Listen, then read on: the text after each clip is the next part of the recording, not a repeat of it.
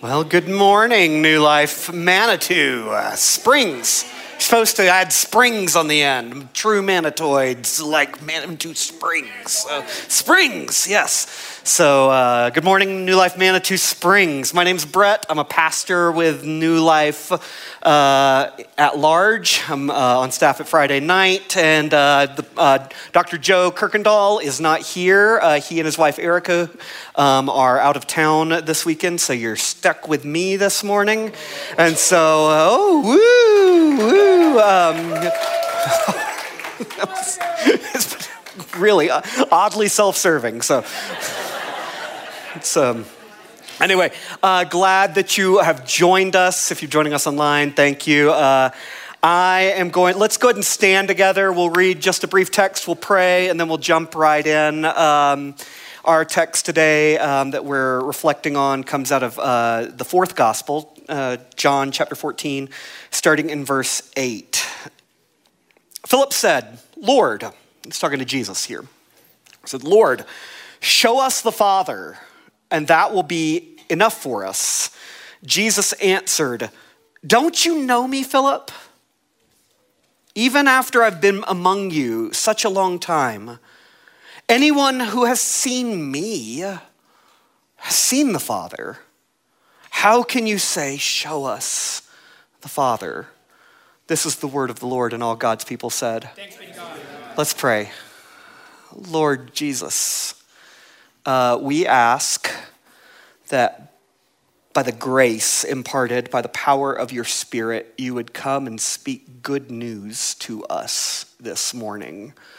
We have heard lots of bad news this week, and we have heard and experienced lots of bad news over the course of our lives. We've even embodied it in the darkness and sin and corruption that we have spread in the world and spread into other people's lives, and we're sorry.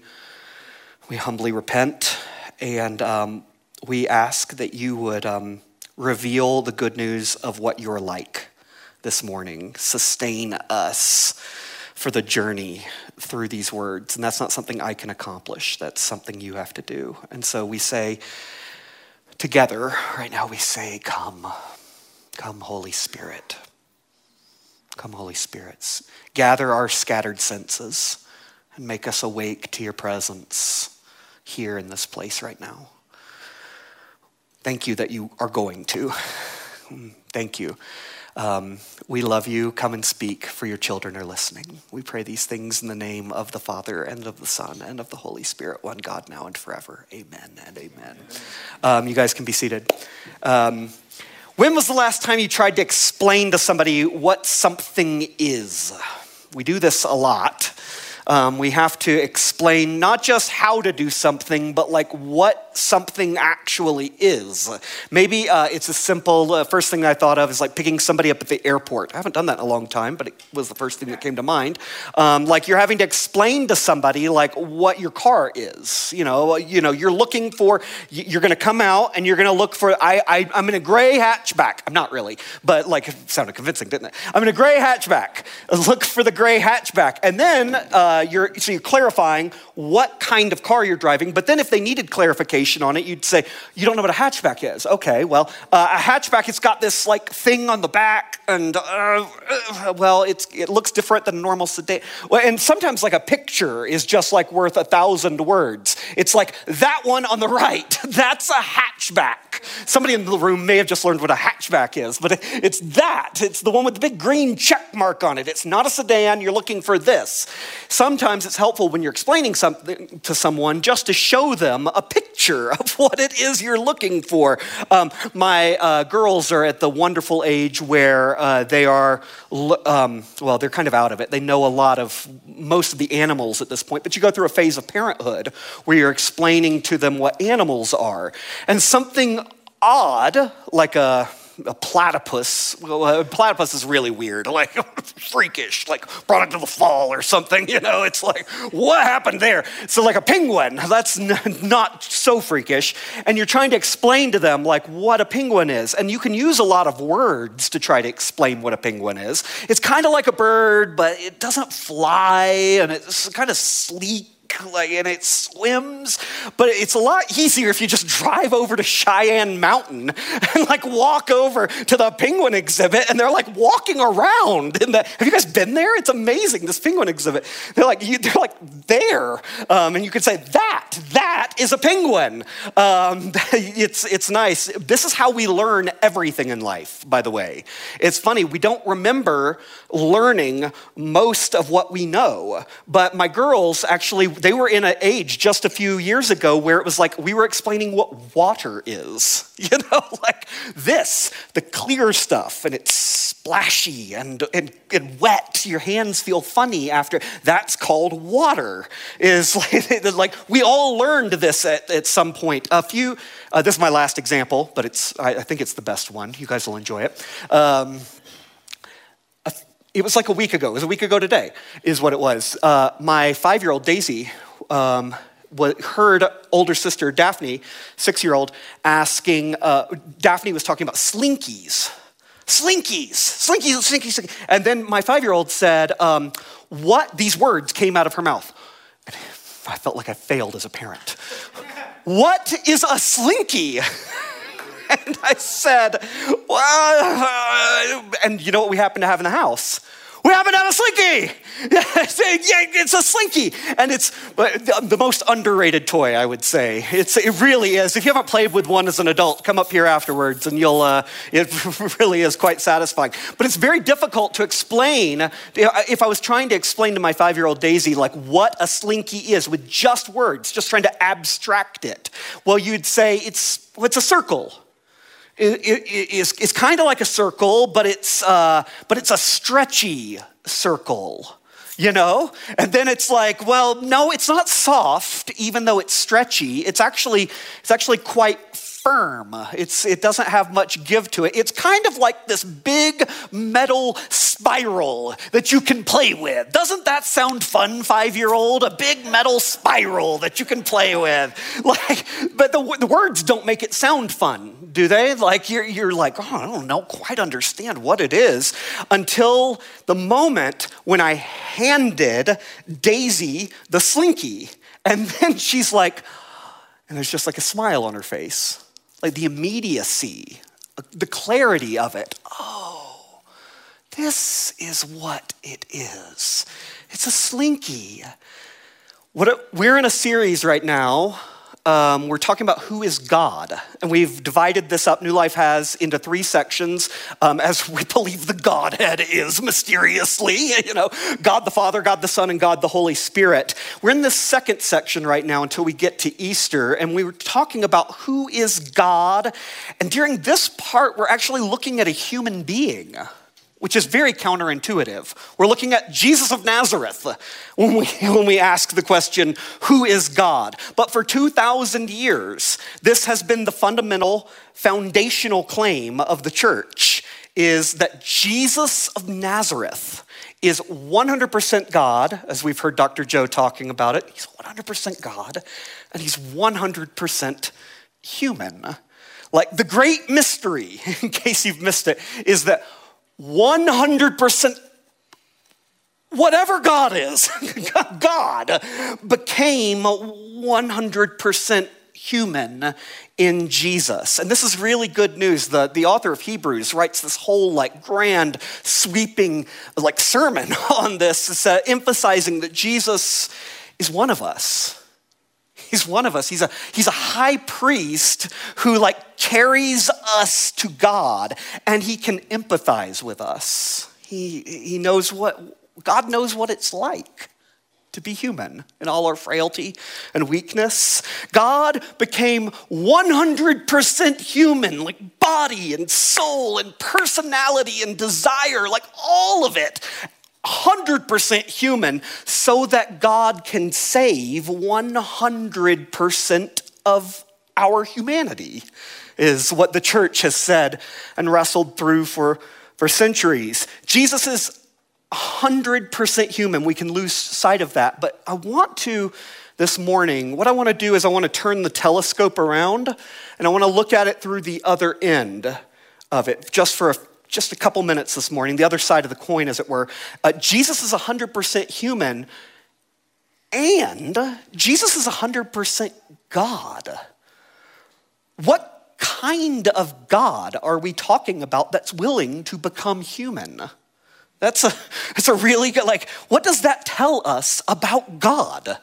I remember when I was 20 or 21, somewhere around in there, I worked in a pharmacy for so many years. It was almost two decades. Some of you know I was working in a pharmacy when I met you. And I had a coworker walk up to me at one point, and she genuinely, it wasn't a gotcha question, it was genuinely, she was asking for clarification on something. Hey, Brett, I know you grew up in church. I know you're like a preacher's kid, and you've heard like all the Sunday school lessons, and you've heard sermon after sermon after sermon. I just need a point of clarification. Christians believe that Jesus is God, right?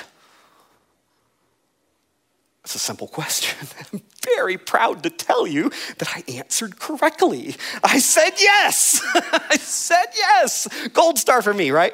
But I've been in church for so long and heard so many sermons, and yet in my heart, I had a little bit of a question mark when I was answering that. It was like, yes?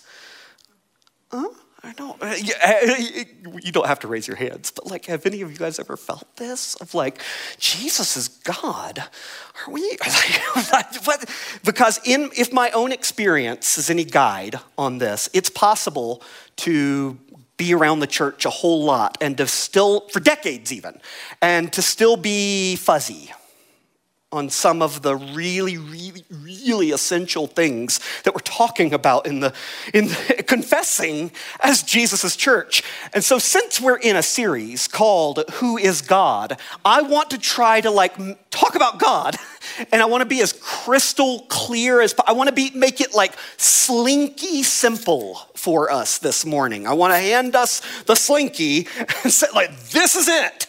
That's what I want to say. I'm going to put that down because I'll play with it the whole time.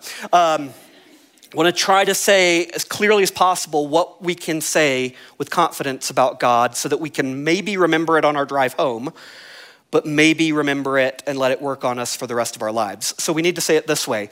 The human, Jesus of Nazareth, is God. The human, Jesus of Nazareth, is God. God is Christ-like. God is Christ-like. We read just a moment ago, it's this profound moment in the fourth gospel. Philip has been following Jesus around for years, and finally, hours before the crucifixion, he just blurts out, could you just show us God? You're a person that seems to could you show us the one you pray to, the one you call Father? That'll be enough for us. Please just show us what God is like. And Jesus' answer, I don't know if the profundity, if the holy, remarkable nature of it has sunk in with us. He says to him, if you have seen me, Philip, the Father is not going to surprise you. We're the spitting image of each other. Our personality assessments are exactly the same. You print out the report and it's Myers-Briggs. It's they're all lining up, all the same. It's if they're taking the Enneagram test. They're both lining up on the same number. Side note, for an Enneagram joke, I think they're both a 7. It's not my best. Don't worry, there's more coming. Not Enneagram jokes. Anyway, we score exactly the same is the point. We've got the same values. We've got the same priorities. We've got the same personality, as it were, if we could talk about that with God. It is not like Jesus is the wild and crazy hippie of the Trinity. You know what I mean? That he's just constantly bringing home, parade of tax collectors and prostitutes while the Father's over in the corner just rolling his eyes. When you look who's invited these sinners into the house. Golly, these sinners actually have the gall to did they even wipe their feet when they came in? Because they've actually had the gall they've tracked some sin into the house. My goodness. witness. And suddenly like the Father's roaring like, out, yeah, my eyes are too pure to look on sin. And look what you've brought. I'm too holy to have that in my house. And then you've got Jesus like talking the Father off the ledge a little bit. Like, hey, could you just let them stay? You know, like, could they stay in that? I know they brought some sin in, but like we can take care of that. A little bit of blood, it'll come out, the carpet really well. Like we snicker or we don't because we're a little afraid. We're naming something that we all wonder about quietly deep in our hearts. And we don't talk about it with anybody else because it's such a fear that we're very worried. Yeah, I really like Jesus. Yeah, the whole Jesus story, that's great. But I'm a little worried about meeting his dad. Like, as if Jesus is the nice one, but his father's like unapproachable in the backyard somewhere, like grumpy and disinterested and drinking the blood of bulls and goats while he's, stoking the fire and barbecuing some sinners, like that's what the father's like or something. No. If you have seen me, Jesus says, you have seen my Father. My Father is not going to surprise you. In fact, Jesus, earlier in John, he actually says it this way. These are the words of Jesus. Very truly, I tell you, the Son can do nothing by himself. He can only do what he sees his Father doing. Because whatever the Father does, the Son also does. Jesus is saying, everything I do, I learned how to do it from my Father. I love you. And so does my Father. We could say it this way if we wanted to summarize what he's saying. The Son gets every ounce of Christ-like from his Father. God is Christ-like. The Son, it's not like an anomaly. The Son got it from somewhere. Every ounce of Christ-like came from the Father. Do you remember Jesus would say, do you remember all those old men that were circled up around me and that poor half-naked woman? Yeah, the one that they caught in adultery and pulled her out into the street and threw her into the dirt. Yeah, and they all had rocks raised and ready to kill us both. But you remember, I defended her. I got down with her. I didn't let her be alone. I protected her. And I got down in the dirt with her and I shamed her attackers and I invited her into a better life. I'll tell you where I learned to do that. I learned to do that from my dad. That's what God is like. Do you remember when I denounced religious hypocrisy? I know which time, right? But that's just the way that me and my dad are. We just can't stand it when people dress hatred up in religious clothing and call it of God, Like, do you remember when I stood over the grave of dear Lazarus? Yeah, he's back, isn't he? But you remember he wasn't. And I stood over his grave and I wept over the brokenness and the pain of the world. I do that because my Father does that. One of the reasons that I think that we all, because I think it's all of us, that we have like this lingering question mark when we answer, is Jesus God? Yes. Is because we've got other ideas about what God is that aren't necessarily rooted in Jesus. They're rooted from culture, maybe something that a well-intended person told us when we were young, just ideas that are just kind of floating out there in the ether. We've got this idea, as much as we fight against it, we've got this idea of like big guy on the throne, long white beard, that's kind of all you see. He's got a barrel of lightning bolts nearby, ready for smiting, just ready to just get us. And then we feel the tension with whatever kind of like definition we have floating out there of what God is. Omnipresent, omniscient, omnipotent, that's the other one. We feel all this tension of like this abstract definition that we have of God. And it feels like Jesus doesn't quite fit into that a lot of times. But according to the earliest Christians, we're reading one of their ancient documents right now. That's what we've got right here. That's almost entirely backwards. That's almost entirely upside down. John's gospel actually opens by saying the one thing that we know with certainty about God is Jesus. That's the one thing we know with certainty. We know what we know about God only through Jesus. This is the way that John's gospel actually starts. John chapter 1, starting in verse 18. No one has ever seen God. No one. But the only Son, the one and only Son, who is himself God and is in closest relationship with the Father, has made him known. If John is right, and I think he is, I trust that he is, then the real approach has got to be, okay, I know who Jesus is. Oh man, my definition, the way that I think about, my muscle memory, the way that I think about God on a day-to-day, hour-by-hour basis doesn't line up with what I know about Jesus. I must have really been misunderstanding the Hebrew scriptures. I must have really been misunderstanding the books of Moses or the scrolls of the prophets. And how did Morgan Freeman's voice get attached to God? I don't know where that even came from. But goodness, I need to do some erasing. I need to start erasing some of this stuff, and I need to start with Jesus as my foundation. That's where the muscle memory needs to be developed. Is God like Jesus? Because if we start with a wrong definition of what God, a wrong definition of anything, it's really difficult to course correct. Even on a brain level, our neurons, we have to engage in neuroplasticity. We have to start, our brains have to start rewiring so that we think correctly about something. Imagine for a second, let's go back to the Slinky. Everybody loves the Slinky. It's an underrated toy.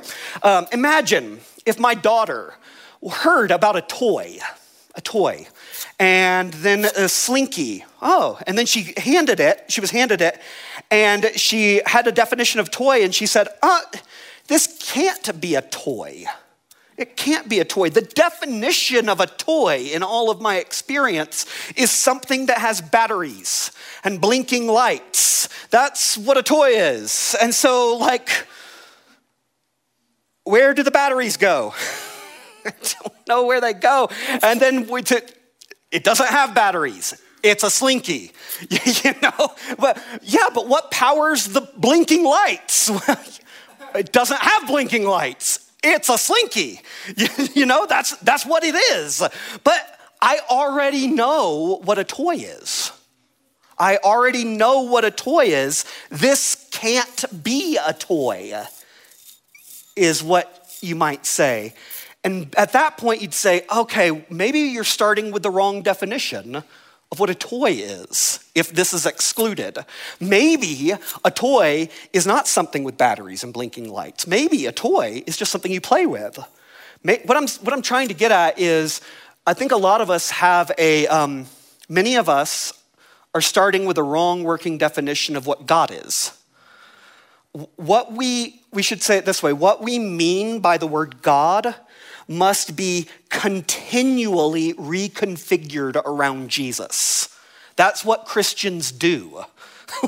We believe Jesus is God and he's revealing God. No one's ever seen God, and Jesus makes him known. In Jesus, God gives us the definition of what God is. God is indestructible life, bleeding love on enemies. On everyone, but enemies we need to name. Father, forgive them. And the Father's like, yes, already on it, son. They're executing him.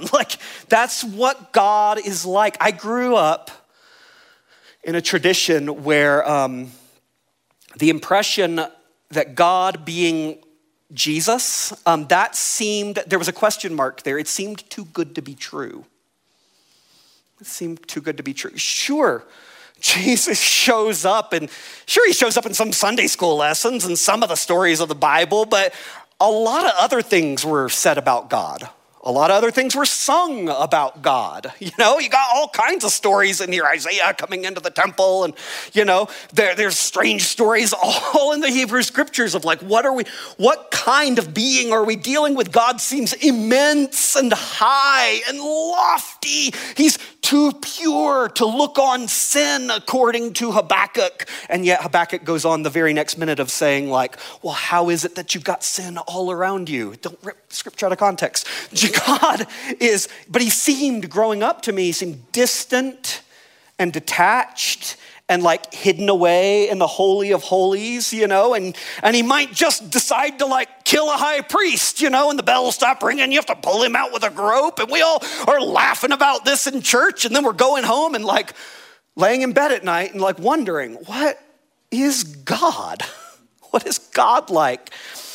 If you've, it felt to me like you had a powerful, big, cranky, violent God, and then you've got some funny story about Jesus, kind of like stuck onto it, just kind of dangling there awkwardly, you know, somehow. It actually seemed like a side plot, you know, in the main story is of a violent, angry God. And the side plot actually did serve a purpose growing up. The side plot was killing Jesus is how this cranky, violent God could let us close to him,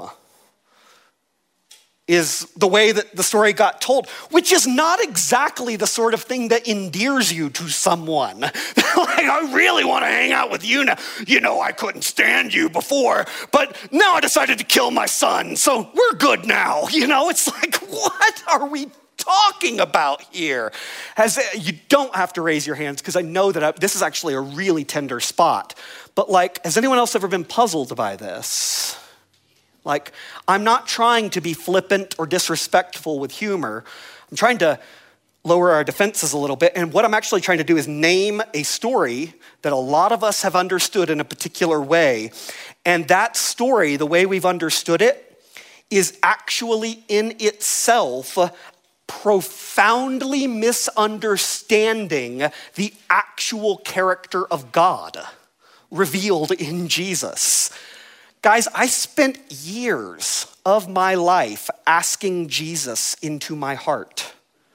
Years of my life, like every night. I went down the aisle at 7, prayed the prayer in a mess of tears and snot, like shaking, sobbing. I can remember doing it, the blue carpet on I can remember it. And then I spent years afterwards, night after night, really trying to believe it and really trying to mean it, wanting to make sure that I am on God's good side. Is what I'm doing. I had this deep fear within me that I need to talk God into saving me. That somehow I need to opt in. I need to sign up for the newsletter. I need to opt in somehow to God's love. Sort of like it really is like a newsletter, like one of those websites that you fill out all the stuff and you fill out you guys have done this, you filled out all your information, and then you don't have a mouse anymore, you got the trackpad or whatever, and then you go down to the bottom and you hit submit, and then the screen just, and you're like, wait a second, there's no green arrow, there's no or not green arrow, green check mark, there's nothing to confirm that like it took, and you're like, was that it? Do I need to resubmit it again? I don't know, because this isn't some newsletter that we're signing up for. Like, I'm afraid of the Father barbecuing sinners in the backyard. And I don't want God help me. God help us. Like, I don't want that. I don't want that after I die. I didn't ask to be here. And I was like, and what do I have to do to talk God into saving me? And so I walk down the aisle and I'm shaking and sobbing. I click submit and was that it? Is that all I needed to do? And then again and again, I'm resubmitting the form, like laying in bed at night, with my covers. I can remember just staring at the ceiling, asking God again. I'm in the bathtub. I'm asking God again. It's prayer after prayer, prayer praying the prayer, trying to persuade God to save me. I think ultimately trying to talk God into liking me. I think is what's like it's a question about what is God like? And I've sat across from a lot of you, and I've heard the exact same story. The details are different, but it's the same story, and it's the same question marks, you know? And so we need to name this morning, we need to make it slinky simple, and I just need to name something that Holy Spirit, give us faith to believe. And it's this: God's singular and unwavering posture toward you is affection, devoted to your good. That is God's unwavering posture towards you. It is affection devoted towards your good. Love. God loves you. We don't opt in to God's love. We wake up to it. You don't opt in. You just wake up. Oh, this is the universe I live in. God is not cranky. God is not violent. God is not hateful. No. How do I know that? When God tells his own story most clearly, when God becomes a human being to show us what God is like, what kind of life do you get? You get the life of Jesus. If you've seen me, you've seen the Father. No one's seen God, but the Son has shown us. We get somebody who's not like, that sin over there, I cannot look upon it. I can't be near it. No, he's like shoulder to shoulder bustling through a crowd. And his purity is not keeping him distant from sinners. No, his purity is actually like spilling out of him into the crowd. It's stopping the bleeding of our souls is what it is, making us whole. We're not infecting him, he's infecting us. That's what God is like. God sees us in the synagogue, withered and hurting, and tells us your sins are forgiven. You didn't ask, I'm just telling you, your sins are forgiven and your future has hope. That's what God is like, my friends.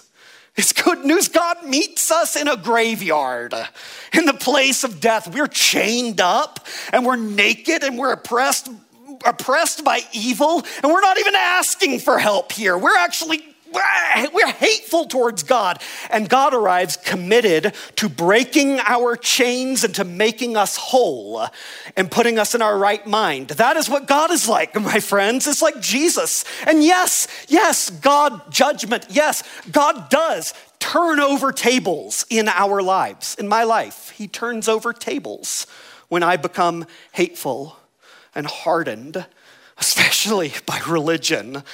But he only turns over my tables of hate so that he can teach us at his table of love and feed us. That's the whole point. We watch the life of Jesus, and he's serving and he's giving and he's inviting everybody, and then he keeps going down, humiliating himself. God like to the point of like death, even death on a cross, until he joins us in our chains, naked and bleeding and dying in darkness. And God says, if this is where you are, I'll be there too. And he's crying out the human question, the question that all of us ask so many times. He's crying out in the end, God, where are you? Jesus has joined us even in our place of doubt, even in our place of confusion, even in our place of questioning God. And then, this is the great mystery, he joins us in oblivion itself, in death itself, because he says, there is no place where you will go where I will not go to. I will chase you down in my love. And once I catch you, I'm going to make you like me. I'm going to make you live. You're going to live. You're going to live. The story doesn't end in death. I keep chasing. Goodness and mercy will follow you all the days of your life, and it's going to catch you. And Jesus learned every single bit of this from his Father. Hear the gospel, my friends, this morning. Hear it. It's really good news. Jesus really is God. God really is like Jesus. It's not too good to be true. God's love is not like a faucet that we somehow turn on and get the love flowing. No, God's love is a waterfall that we're living under every moment of our lives. And all you have to do is recognize that you're under it. You don't opt in. You wake up. You open up. And it floods you. How do we know this? We look at Jesus. Because if you've seen him, you've seen the Father.